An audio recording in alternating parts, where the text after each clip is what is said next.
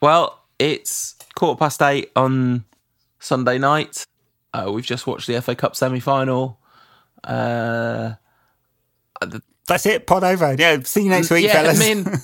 Me and Tom tried to persuade Ed that we should pretend that we'd lost the recording of this, but he's like, nope.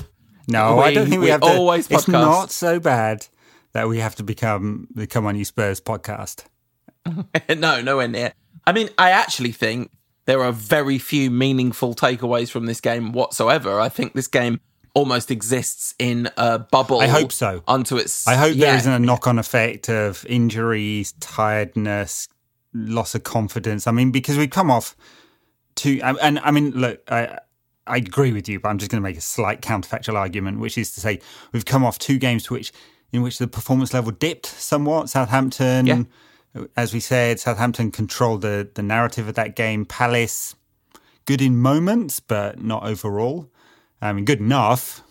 And now a really catastrophic defeat. And hopefully that isn't a sign. You know, you can certainly tell a story that says United are in trouble here. West Ham, old manager, coming to Old Trafford on Wednesday. Players super tired. It's all set up for a really bad defeat. I just hope it's not that. I hope we can just put a bubble around this and say, manager changed the formation. Sure, he's doing it for reasons, but I kind of feel it just sucked all the momentum out of United and just said to Chelsea, hey, you know, we're here to defend. Which is what they were. First 5 minutes, it looked like that. And then they just were always playing catch up from there. Yeah, so I should say, like, to slightly contradict myself, when I say there's no meaningful takeaways from this game, I sort of mean the long term. I'm very concerned about the next two games, but we'll come on to that in the second half of the show. So the one thing that I would say does apply to the long term about this game was David De Gea doing what he did again. As my friend Steve has just sent me a message saying, like the pundits or possibly the commentator saying a bad day at the office for David De Gea. It's like it's not a bad day at the office for David De Gea. It's every fourth game or something. It's a day at the office. Yeah. Yeah, exactly. And this is now. I don't know how we talk about the De Gea situation in any way other than this is maybe United's biggest single problem right now, because I mean, this has been going on for 18 months. Maybe even 2 years. Yeah. Yeah, maybe. Yeah, exactly. Maybe even 2 years, and has been immensely costly to United. And I mean, would either of us sit here hand on heart and say we don't think this is going to happen as Jamie Vardy sort of like scuffs one in that he should from 18 yards that he should absolutely save, and then we don't get in the Champions League? Like, I mean, I'm not saying that's going to happen, but this is a massive problem. Oh, really. Look, it's a massive problem. Players go through dips in form. Players lose confidence, make mistakes, as we've talked about many times. Bruno can give the ball away 17 times in a game and then make the game-winning pass. You know, David De Gea can't make a game-winning save and then let one slip through his legs. You know, and so the standards for keepers have to be much higher. Basically, they can't make basic errors that other players can make and get away with it. And unfortunately, Dave can be look perfectly competent and then basically chuck one in his own net. And I mean, the second one's just, I don't know if it's the worst he's made of his many errors in the next 2 years, but it's definitely in the top one or two. You know? Yeah, I can't offhand think of a worse one. No, I mean, I can't. It's Taibbi levels. I mean, it's not even a really cleanly struck shot. He's got down Absolutely to it, not. and I don't know how it beats him. The first one, he has ages to see it as well. That second one, like, it's not like there's.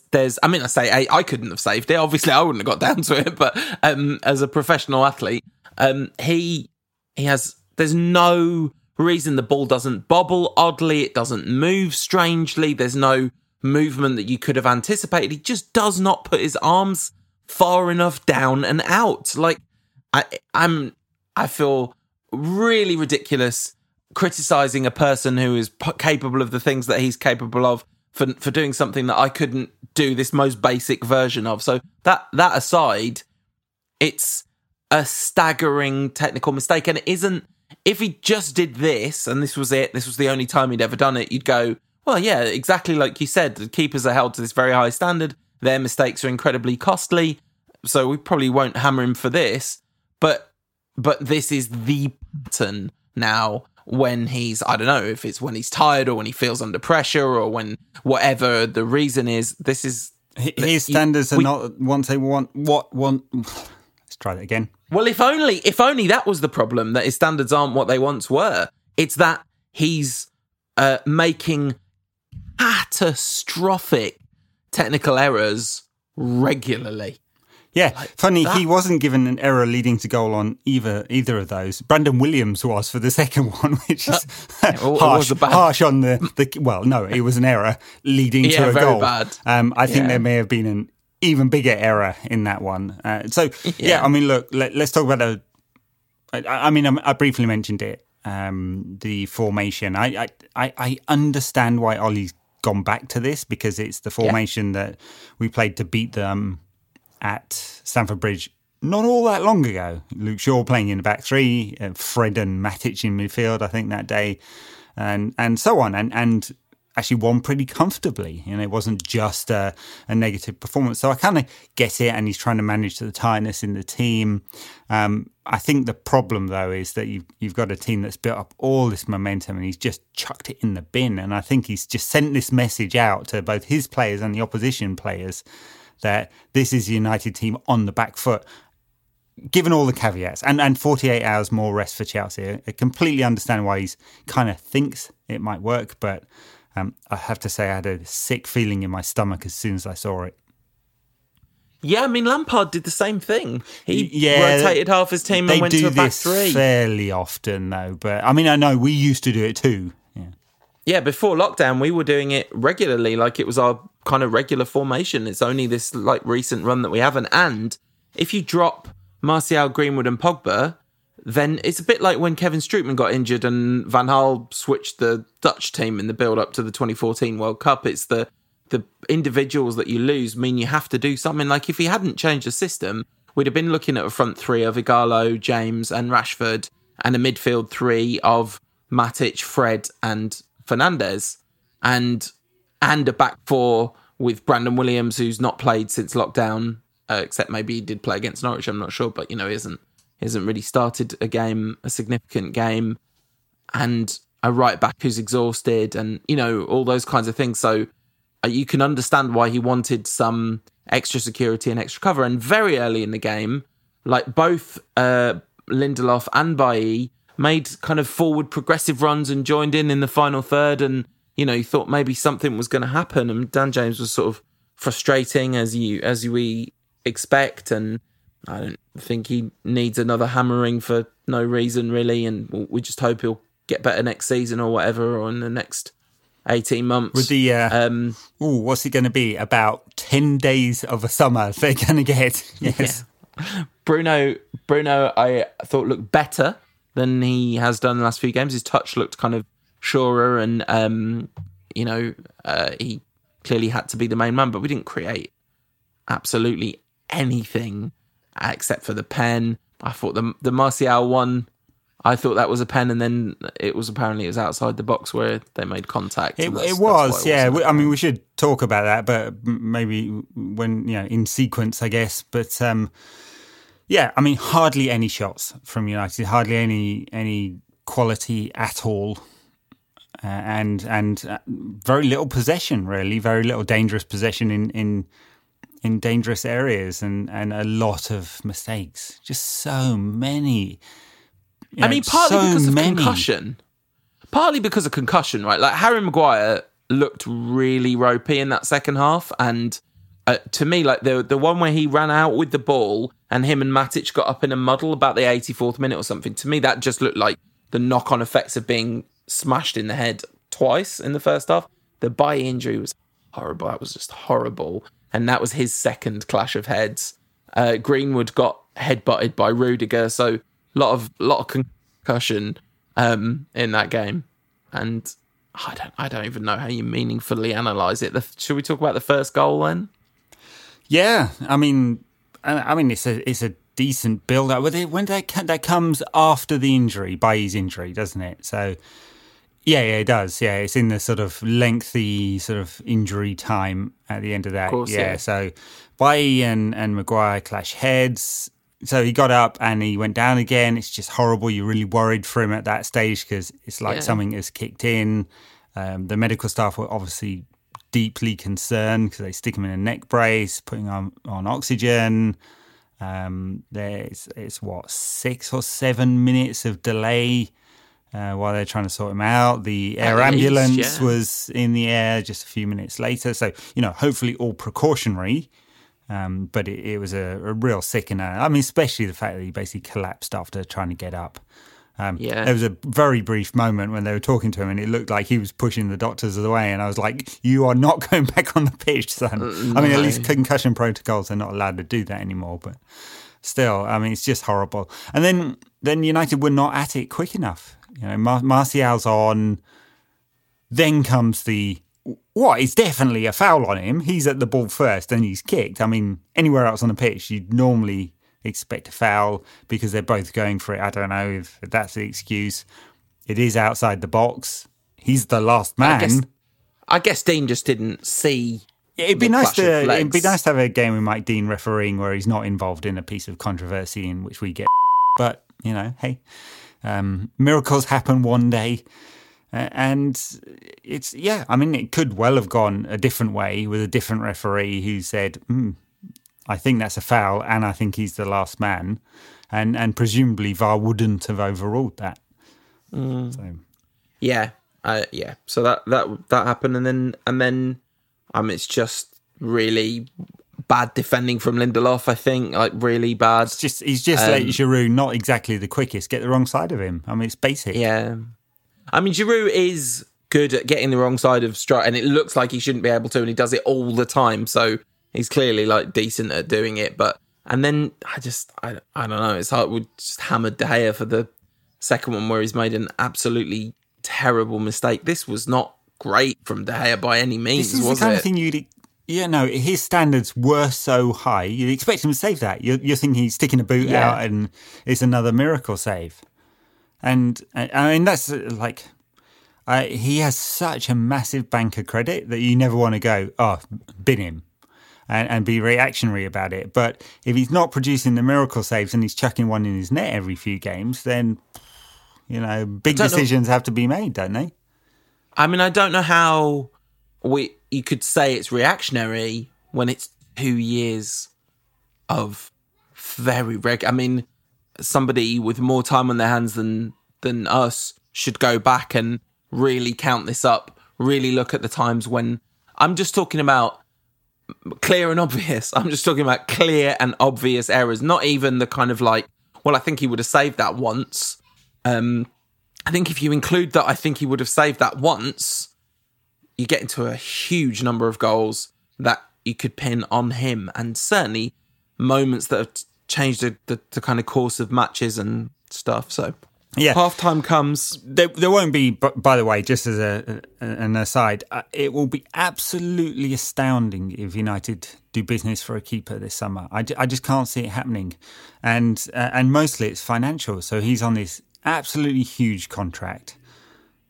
Really the only place he could go and expect to get those wages is Italy, because of the new tax law they've got there, where it costs them sort of 25% less to pay the same wages, net wages. I mean, would United do business? They tried to get Onana out of Ajax last summer before Dave committed.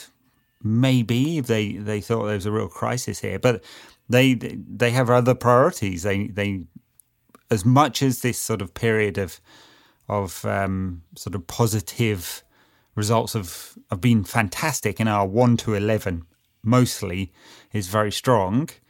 Beyond that, 2-11. Beyond that is not enough. I mean, it's not going to close enough of a gap to Liverpool and City. Wouldn't expect us to go from 5th, 4th, wherever we finish this season to 1st. And I don't think we should demand that either. But you want to see evolution.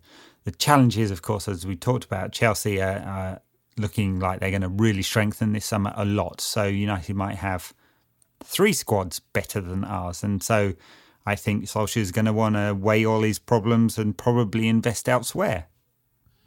Dean Henderson is the name that will be mentioned of course, time and time again. Of course, again. we have very, very competent keeper there.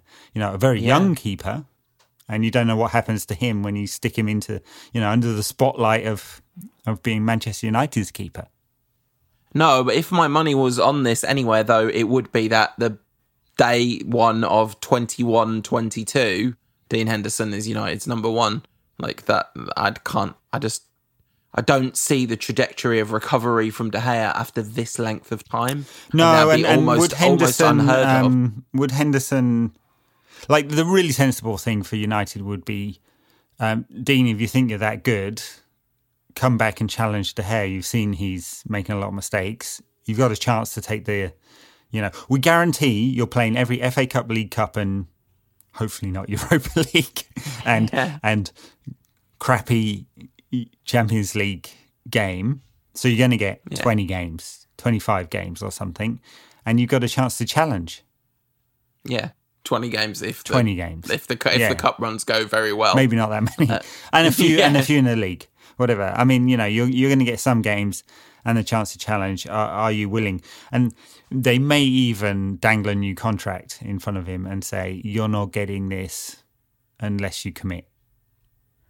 So. Yeah, I mean, I think there's a very decent chance that's what will happen. All the noise is coming out of Henderson and that he wants to challenge De Gea for the number one spot. I think he might have said there was some, I don't know, I just saw some social media stuff. I didn't look into it, so it could be wrong. But anyway, I think it's very likely to be the case. I think this is going to be a big story next season. There's going to be who's United's number one and what that starts to look like. I think we're going to see sulky De Gea on the bench next season, because the one thing you can say about Solskjaer is he's definitely not afraid of tough decisions. He's definitely not afraid of big decisions. Oh, that's right. And then United have a player earning £350,000 a week post-COVID, in which they may have to pay him off to go. I mean, that's we're talking a long way down the line. We wouldn't want another Sanchez style problem, but we might get one. A lot of people said when he signed up to that new contract that this could happen. And they were absolutely. They had more foresight than me, who was sure that he was going to be back to his best. Yeah. So you're allowed one in every 20, Ed. You get one in every 20. That's unlike De Gea, who isn't allowed one in every 20. We can't get through a podcast without calling someone the wrong name or stumbling over our words or whatever. Well, that's right. Being competent is really hard. So this is. I don't like having a real go. I mean, I think if it's like they're not making the effort, then they're clearly not putting the shift they should be putting in or whatever, then there's a sort of, it's kind of more natural and easy to call them out on that. But when it's like they're trying their absolute best and failing at a thing they used to do, feels awful to hammer them for it. But that's not the intention at all. The intention is just to say, what are the clubs supposed to do at this point? This is really my only intention, is to say this is a genuinely huge problem that isn't going away. Well, no, sure. And I think, we're obviously much more sort of observational than reactionary in our analysis. It's not no question about that TV, So anyway, I mean, it's stacking out to be a huge problem for United. I mean, of course. It's not beyond the wit of Solskjaer that he might drop De Gea for Wednesday's game if he thought that his head had gone that much. I mean, Ferguson did it in the 1990 Cup final, if you remember. Jim Leighton, his protege, brought him down from Aberdeen and then binned him for a guy who had been playing at Luton Town before that. So, Absolutely. And honestly, I would be sad for De Gea, but I wouldn't be looking at that going, that's an awful decision to play Romero on Wednesday. Like, I thought it was weird that Romero didn't play today. I mean, there was some talk about him not being quite fit, but he was on the bench, wasn't he? So right. I think. I don't remember now.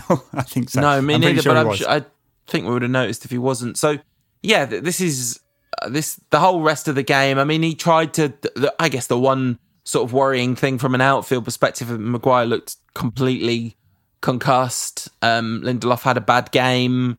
Matic didn't really... Nobody could change the game when it came on, but the players that came on didn't change the game. But this is just I do think it is completely reasonable as a kind of whole performance to say an enormous amount of this is down to the fact that we played on Thursday and they played on Tuesday. Yes, and Bruno played the whole game. He looked shattered at the end. It's deeply worrying. I don't know how much of that lactic you can get out of their legs, and now 6 games in 20 days that they've played.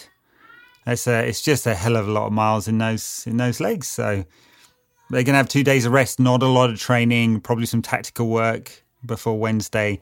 You really need to do a lot of tactical work against David Moyes' West Ham, but I'm sure they will. Anyway, we should talk about the second half briefly. I mean, the one thing you'd say about Martial coming on, United shifting to back 4, basically playing the formation that has been so successful since we came back was, well, maybe there'll be a response. And there was nothing. So just couldn't create anything. Just couldn't. They couldn't. And Chelsea very effectively managed the game. They got those 2 screens there. Jorginho sits deep all the time, and Kovacic had a good game. I mean, I can't say I rate him very highly. He seems very ponderous. He's Nemanja Matic without the passing range, but he actually had a good game. One of the very few times I've seen him sort of be impressive. And United just it's very, very crowded, and we didn't have the fullbacks who were creating anything. No. Absolutely. I just thought it's a shame that Williams didn't have a good game. I mean, it was a terrible mistake for the second goal. What even happened for the third goal? Oh, God. The third goal came from a corner where Maguire just completely looked like he didn't know what he was doing on the run back. I mean, the more I say these things out loud, the more Harry Maguire played the whole second half of that game with developing concussion. I mean, he makes mistakes, but he doesn't normally look that completely bewildered by what's going on around him for such extended stretches of time. Sure, I mean, he got an own goal for the third one, didn't he? Yeah, and that was a little bit. I mean, no, he didn't make a terrible mistake there or anything. I mean, at first, watching that, maybe with a bit of agenda in my head, I did think, should Dave have done better for that? But that one, I think, would have been pretty remarkable for him, given that it came off Maguire, to get anything on that one. Anyway, it was weak from United generally, really sort of lackluster, and then we got a penalty. And got a penalty, but then didn't do anything after that. So no. It's the Alamo time, right? 6 up front and launch it. And I mean, I suppose at that point, Solskjaer obviously decided before the third goal, the penalty went in, that the game was lost. He pulled Rashford off. But then with whoever's left on the pitch at that stage, I mean, you had Ighalo, Greenwood, Pogba, Martial, plenty of firepower in there. And Bruno. Yeah. You kind of expected something, but Chelsea just very effectively managed this game. And I tried very hard before the game to find to not watch the game with Martin Keown. Because he's just the most reactionary of co-com. So instead of this being, we'll think about the big picture here. Very good performance from Chelsea today. He takes that analysis and then tries to make this comparison about where the two managers have gone since the start of the season when United won 4-0. And I was like, what? Anyway, yeah, I couldn't turn him off because the no-coms had crowd noise, and I'm trying to, what is worse? The completely fake crowd noise in a very obviously empty Wembley, or Martin Keown. It was a toss-up, and Radio 5 comms sadly was 4 seconds out. So that's easy for me. That's a very easy coin flip. That's like, I don't like the crowd noise, but the crowd noise doesn't make me wish that I was dead. And Martin Keown kind of does a little bit. He makes me better. I mean, just thinking darkly here, wouldn't it be better to wish Martin Keown dead than yourself? Well, the thing is, this is a good point. The problem with listening to Martin Keown is it makes you wish that humanity was different. That's like, it just makes you wish human beings were radically different as a species. Well, that's the thing is with Martin Keown, he's got a bit of a missing link about him, hasn't he? I've said this before. I think it's probably true. My friend Dom said, he is out of all the absolutely terrible co-commentators, and there are many, he is the single worst of all of them, because he combines saying absolutely stupid things with using like bad metaphor, analogy and simile, and being really difficult to listen to say anything because of the tone and quality of his voice. It's a very bad cocktail. And also for us, he obviously hates Man United too. And I don't criticise him for that. He's meant to hate Manchester United. It's appropriate and right that he should. But yeah, anyway, Martin Keown not as bad as David De Gea in this game. Martin Keown was the second worst thing about it. All right, so anyway, got the penalty. Can't even remember how it happened now. And Bruno scored it. Yay. Yeah. 9 goals in 18 appearances, which is phenomenal. Few pens in there, but just anyway, good for Bruno. Not his best game for United, not his worst. No, I thought he looked good. I got a lot of feedback saying stop having a go at Bruno. I'm like, never ever having a go at Bruno. Bruno's amazing. Like Bruno Fernandes' signing has been what I think I said on the last podcast. It's been the most radically positive signing at Manchester United since Robin van Persie. Like, he's amazing, but we can say when he misplaces too many passes and misses a shot from 6 yards out. One thing that I wanted to say about the last show, by the way, right at the end of the last show, I went, we didn't talk about in the previous game, the game against Southampton, we didn't talk about a dodgy VAR decision. And then I realised that at no point during our coverage of the Palace game did we talk about the Lindelof penalty on Zaha at all. Got the ball. He clearly got the ball, then got the man, but, you know. Yeah. Anyway, that was one which was not overturned. Wouldn't have been overturned in either direction, right? That's what we're looking at with that one. So let's take a break and then... Monitors solve this. They'd have solved the Martial one today. I think if the referee had gone over and looked at that on the monitor, he'd have given it. But... Given what? A foul and potentially a red card. So he can only, if I'm right, he can only overturn it for a red. Yeah, in that situation, that right? might be right. Yeah, because he couldn't just give a free kick. He couldn't from just VAR, give a free kick from VAR. Yeah, but yes, I mean, but VAR could have said you might want to look at this. This could be a foul. If it is, it's denial of a goal-scoring opportunity. Go check your monitor.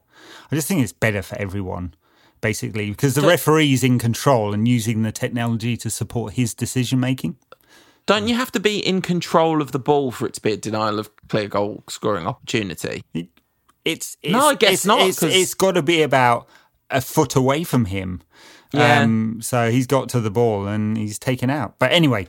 Anyway, we were rubbish. That could have turned the game, but it didn't. Instead, we started chucking them in our own net. And one to forget, I think. Yeah, we'll take a little break and then look forward to one which, please, let it be one to remember. Please. If you want more from the show in between shows, check us out on the socials. We are NQAT Pod on Instagram, Ed's at NQAT Pod on Twitter, and we are under our real names on Facebook at No Question About That.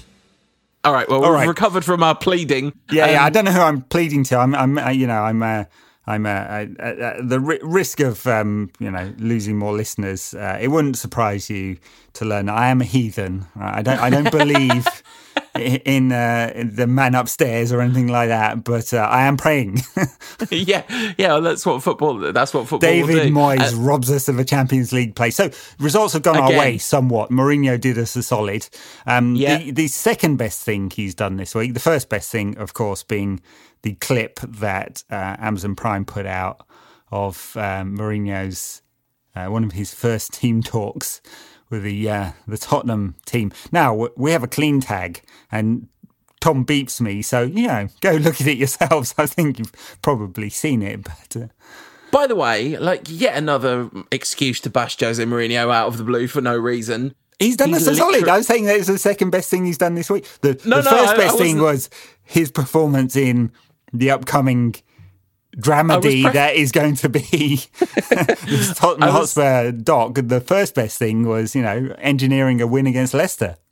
I was prefacing what I was about to say. So yeah, we're very grateful to Mourinho at the moment because that 3-0 against Leicester put us to the point where we're level on goal difference with them, but we're miles behind them on goals scored. So we're going to have to beat. But once we beat West Ham, we'll be ahead of them. If we beat West Ham, we would be ahead of them on goal difference. So we'd be going into that game and 3 points ahead of them. So yes, there's all manner of permutations whereby we could still win the league. If not win the league, finish fourth. Jesus, how far we done fell. Anyway, I was going to preface having yet another go at Jose Mourinho because actually that thing that he said to the Tottenham players is exactly what's wrong with everything about his management. And clearly is not, I mean, it's you'll never get anywhere playing that way nowadays. Nobody gets anywhere playing that way nowadays. You can't just be spiteful and nasty on the pitch to try and win games like that. It just doesn't work anymore. I mean, I know. No. Do you think he tried that? I'd love to know. Did he walk into the Manchester United dressing room and say,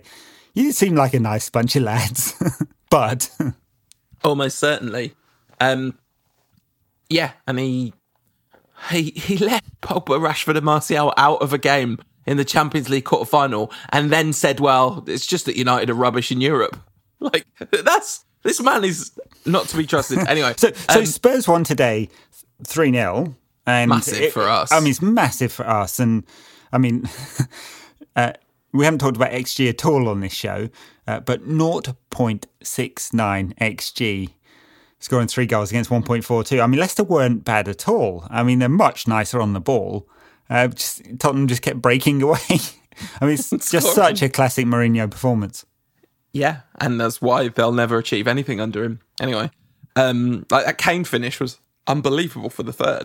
Yeah, I mean, it's true. I mean, we've had to go goal. at Kane a few times, but he can definitely finish when he's fit. It's the fitness and the number of shots is the problem.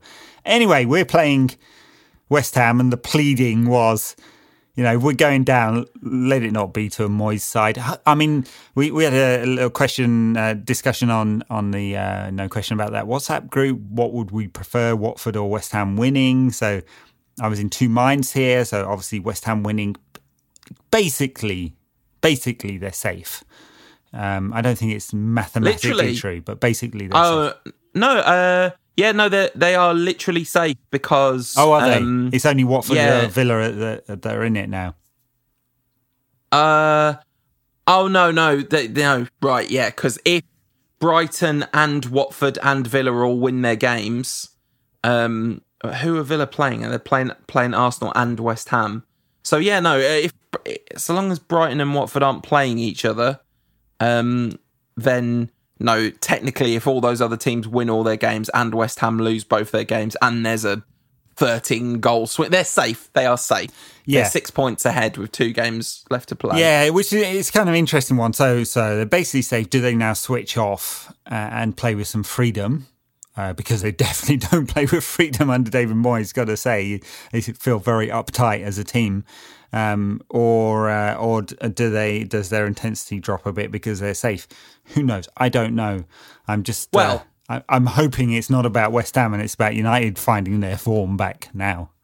The thing is, if we're absolutely terrible in this game, if we go into this game and we're absolutely terrible, I'd prefer them to be under a load of pressure because then they might make mistakes. But if we play anything like our potential, I'd much prefer them to be playing with freedom rather than them to be putting every single ounce of themselves on the line, blocking every shot, throwing themselves into every challenge. I think of those two choices, I think them being a bit more relaxed suits us better, really, unless we're in terrible, terrible form. But we might be in big trouble anyway. They've had some decent results recently as well. I mean, they beat Chelsea, their draw with Newcastle was a pretty good game. And they beat Norwich and they beat Watford, so they're on the uptick. So, yeah, you were saying they don't play with freedom, but they scored 3 goals against Chelsea, 2 goals against Newcastle, 4 goals against Norwich, and 3 goals against Watford. So, and Mikel Antonio scored 4 goals against Norwich. It's unbelievable. I didn't see that game, but some good goals in there. He was very good in the game against Newcastle and very good against Watford as well. I mean, he's a winger who's played at fullback and wing back for West Ham and is now playing up front. Yeah. But he looks very natural there. I mean, he puts the ball in front of him, obviously. Sure. And he might not get much of that against United at Old Trafford, with United having 60% of the ball or something like that. But he can also do the kind of thing that Lindelof especially doesn't like and get pretty physical, So it's not beyond the realms of possibility that he could target Lindelof and they could get the ball up to him quickly, which I suspect will be their route to trying to create stuff. Absolutely, and I think the chances of them scoring against us are relatively high. So I think this is all about how do our front five perform. That's what we just desperately have to hope, is that there's enough energy in the tank, which I think now they've got a couple of days to kind of have a little half breathe. I mean, get in I know the ice bath and get the masseuse out. Either allowed one. I'm not sure they are. Rashford, well, the physios can do stuff, can't they? So maybe they can do all that business. Rashford had the few minutes rest at the end. Wan-Bissaka had the few minutes rest at the end. They were both the two that you would say were absolute, well, apart from the centre-backs, definite starters against West Ham that started this game. So we're going to see, I'm sure we'll see Wan-Bissaka, Lindelof and Maguire. There's no choice because obviously Bailly's not playing. Then Matic, Bruno, Pogba, probably Greenwood, I'd say. James didn't exactly do enough to get that place back. I'm sure it'll be Greenwood. I mean, it's going to be I think you can pick the side now, unless there's any reaction. I mean, Matic did he play the whole game today or did he come off? Can't remember now. No, he played the whole game. Which is a worry because his performances definitely drop when he's tired, but he will start. And I assume Brandon Williams will start left back. I mean, didn't cover himself in glory today, but he's the only choice, really. I think you can basically pick the whole side. I mean, I would pick Williams, obviously. I think he will pick Williams, but Fosu-Mensah played better against Palace than Williams played against Chelsea. I don't think that'll mean Fosu-Mensah gets in the team. No, you want the attacking outlet there, for sure. Yeah. Otherwise, you're blocking up one side of the pitch, basically. I mean, he didn't do anything with the ball and attack Williams in this today, game. No. Neither did most of the side. Neither did anyone, on target. No. So. It was absolutely... God, it was so bad. Anyway, so I wouldn't... If we'd lost today but we hadn't looked completely all at sea and lost, then I'd feel a bit more optimistic about this one. The one thing that I'm kind of repeatedly hanging my hat on is just that the sheer relative lack of time to prepare for this game compared to Chelsea and the sheer kind of exhaustion. One thing probably we didn't talk about that's worth mentioning that did seem a little strange.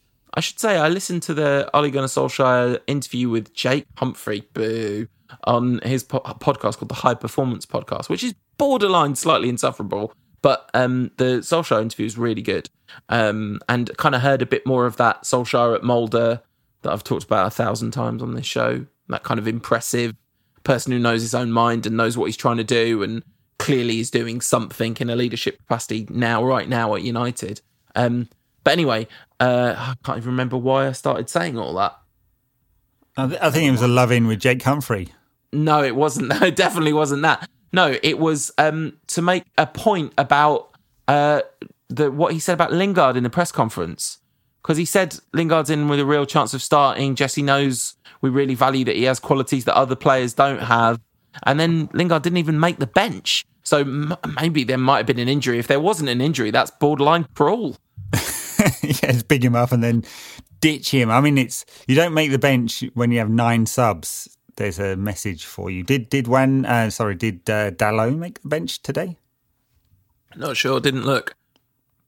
But yeah, so I guess Jesse Lingard's not going to start this game. It will be that starting 11. I suspect if United have their way, Jesse Lingard will never start a game for the club again. Yeah. Unless he plays in the dead rubber against Lask.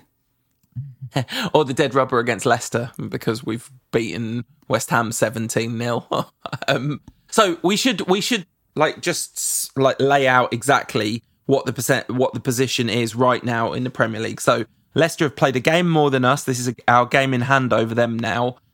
They have scored 67 and conceded 39. We've scored 63 and conceded 35. So goal differences are identical, points tally, obviously, is identical. What this means is, if we win this game, we are 3 points ahead of Leicester with better goal difference going into the final game against Leicester, which will mean, it's a big if, because we might not win this game.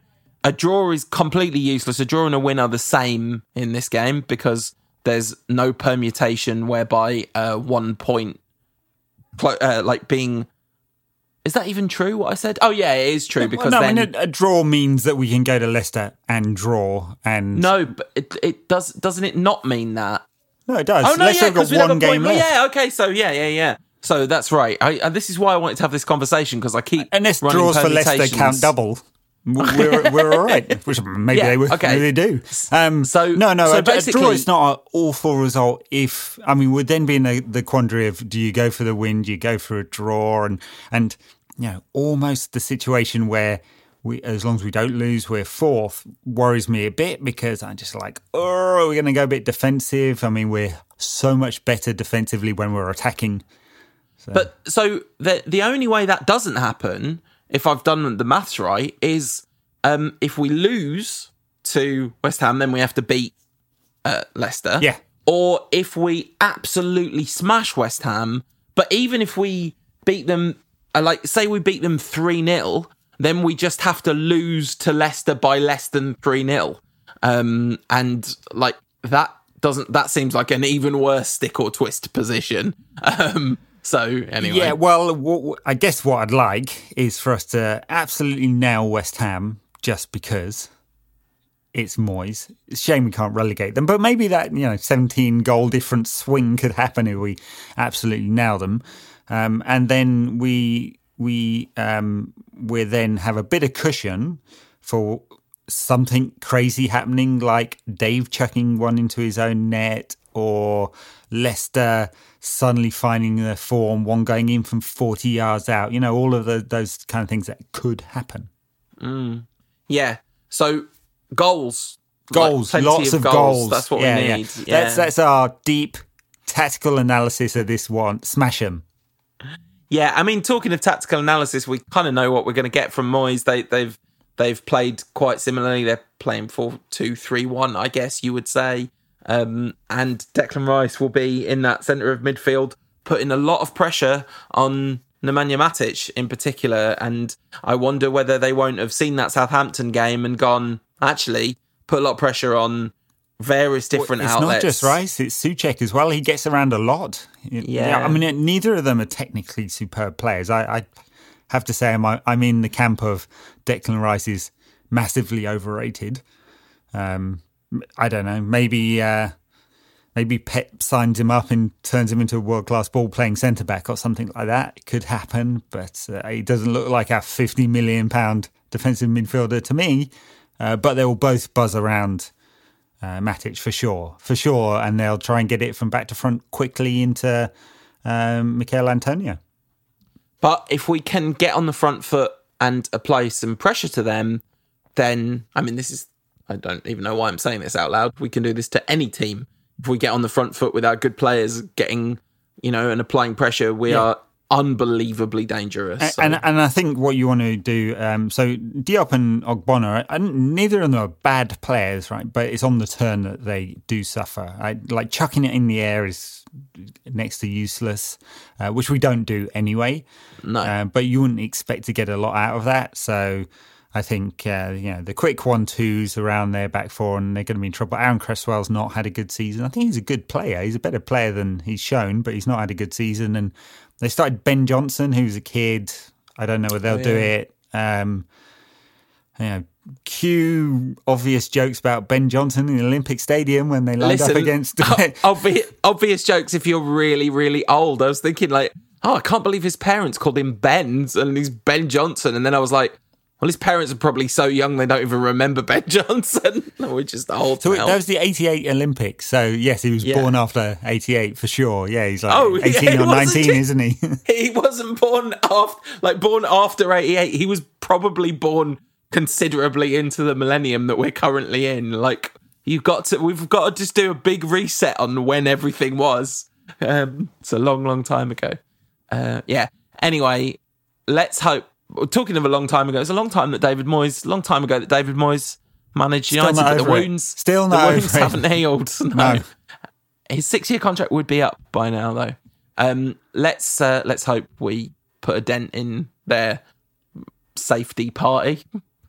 And we take the 5th on predictions. Has it got to the point in the season where, like, I'm not a superstitious That's man. my prediction. We are going to smash them. All right, great. What's the score going to be, Ed? It's a 14-goal swing is required for West Ham to go down from this point. So we'll do 7 of them. Could happen. Yeah, we'll do 7 of them. And we'll leave 3-0 to United. Comfortable 3-0 win. I honestly, that would be an absolute dream. I cannot conceive that this team that has blown so many opportunities and always does it the hard way, right? Man United. The good thing is we play first, then Chelsea play. Okay. So unless we're going to pre-blow it. No, it doesn't count because Leicester have blown it. Like, Leicester have given us this massive opening. So we're going to step onto the rake that's hidden in the middle of the doorway. I'm going to predict a 2-1 loss to West Ham for us. We're going to lose 2-1 to them, forcing us into a absolutely terrifying last day showdown, which would be this time next week. So they come thick and fast. We won't have a cup final, so we'll get a little bit of a break before the Europa League starts now. The cup final is on the 1st of August. We don't play again until the 5th, so we're going to get a whole week off. 9 days. I was really sad to realise that if you'd given me the choice between the FA Cup final and 4th place, I would have bitten your hand off for 4th place. And I feel very disappointed in myself that that's the case, but you've missed your call. Arsenal Fan TV is out there for you. But it is to do with being a content creator. What an awful phrase that is. It is to do with doing this. It's slightly better as a phrase than influencer. Are you an influencer as well, Paul? No, I'm not. But this is like, it's because we do this, and the Europa League sucks so bad when you do this. Like, that's the only reason. If it wasn't for that, I think it's also important for the quality of football, the players, and also the development of the club. And I know it's I always have a sort of mental dichotomy when I'm thinking about development of the club, because I know in the end, hey, happy club making lots of money, it just means the Glazers get to fleece more out of it. But there is really no scenario in which they just disappear in some kind of fire sale. So we're stuck with them. So the best thing we can hope for is that, the stars align. We win on Wednesday. We don't lose big enough to Leicester that don't make 4th. And Wolves don't win the... I think it would take. Oh God! Wolves and Chelsea winning the. No, City win the Champions League. City win the Champions League. Wolves win the Europa League, and actually 4th place wouldn't be good enough. Something like that. Oh God! Please, now there's a please. Please don't let that happen. If that happens, I don't know. We just give up, right? That's the end of NQAT. If that happens, if we're not in the Champions League next season, because we finished 4th and then City won that and they won that, and anyway, maybe there's something to do with the. No, there's not. I was going to say maybe there's an FA Cup thing that saves us with City getting knocked out, but no, because this is not to do with Europa League places, is it? It's to do with the number of players. Well, it's basically about 5. Wolves. You can have 5, and so you can't have 6. I can't remember. I don't know whether we've got it exactly right, but there is a permutation in which United are in big trouble. Yeah. So if we had the top 4 plus Wolves, that would be okay. So I think actually that's fine. Okay, so yes, actually maybe it is Chelsea. Chelsea would have to drop out of the top 4. Yeah. So if Chelsea play Liverpool, 5th, and then who they play on last day, it could happen. Happen. Well, they'll be in a good mood, won't they? After this, they play Liverpool and then Wolves. Yeah. Anyway, that is a cliff to fall off at a later date. For now, we'll just bemoan the fact that the FA Cup is dead. Dead. Never liked it anyway. Before we go, just a quick word about Nigel Pearson, sacked by Watford. Well, should we talk about that in some depth on the backers content when we do? Yeah, why not? We will do, but yes, because we'll cover the week's games. But they'll now be onto their fourth manager. I don't know who they've appointed, so presumably his assistant as their fourth manager this season, hoping they can pull something out from games against Arsenal and Manchester City. Yeah, good luck. All right. Backers, stay tuned. We're going to talk all the football that's fit to print. Nobody's going to want to hear this after what's just happened, but we'll do it anyway. And everyone else, we will see you after the Leicester game. The podcast is not going to be out on the Thursday because I can't record immediately after the Leicester game. I've got to record it and then watch the match later that night. So we'll record on the Thursday and the pod will come out on Friday. Yeah, Unbelievable. Probably doing work. Yeah, literally part-timer because my full-time job is what I'll be doing when the game's on. Anyway, thanks everyone. We'll speak to you on Friday. Okay, bye now.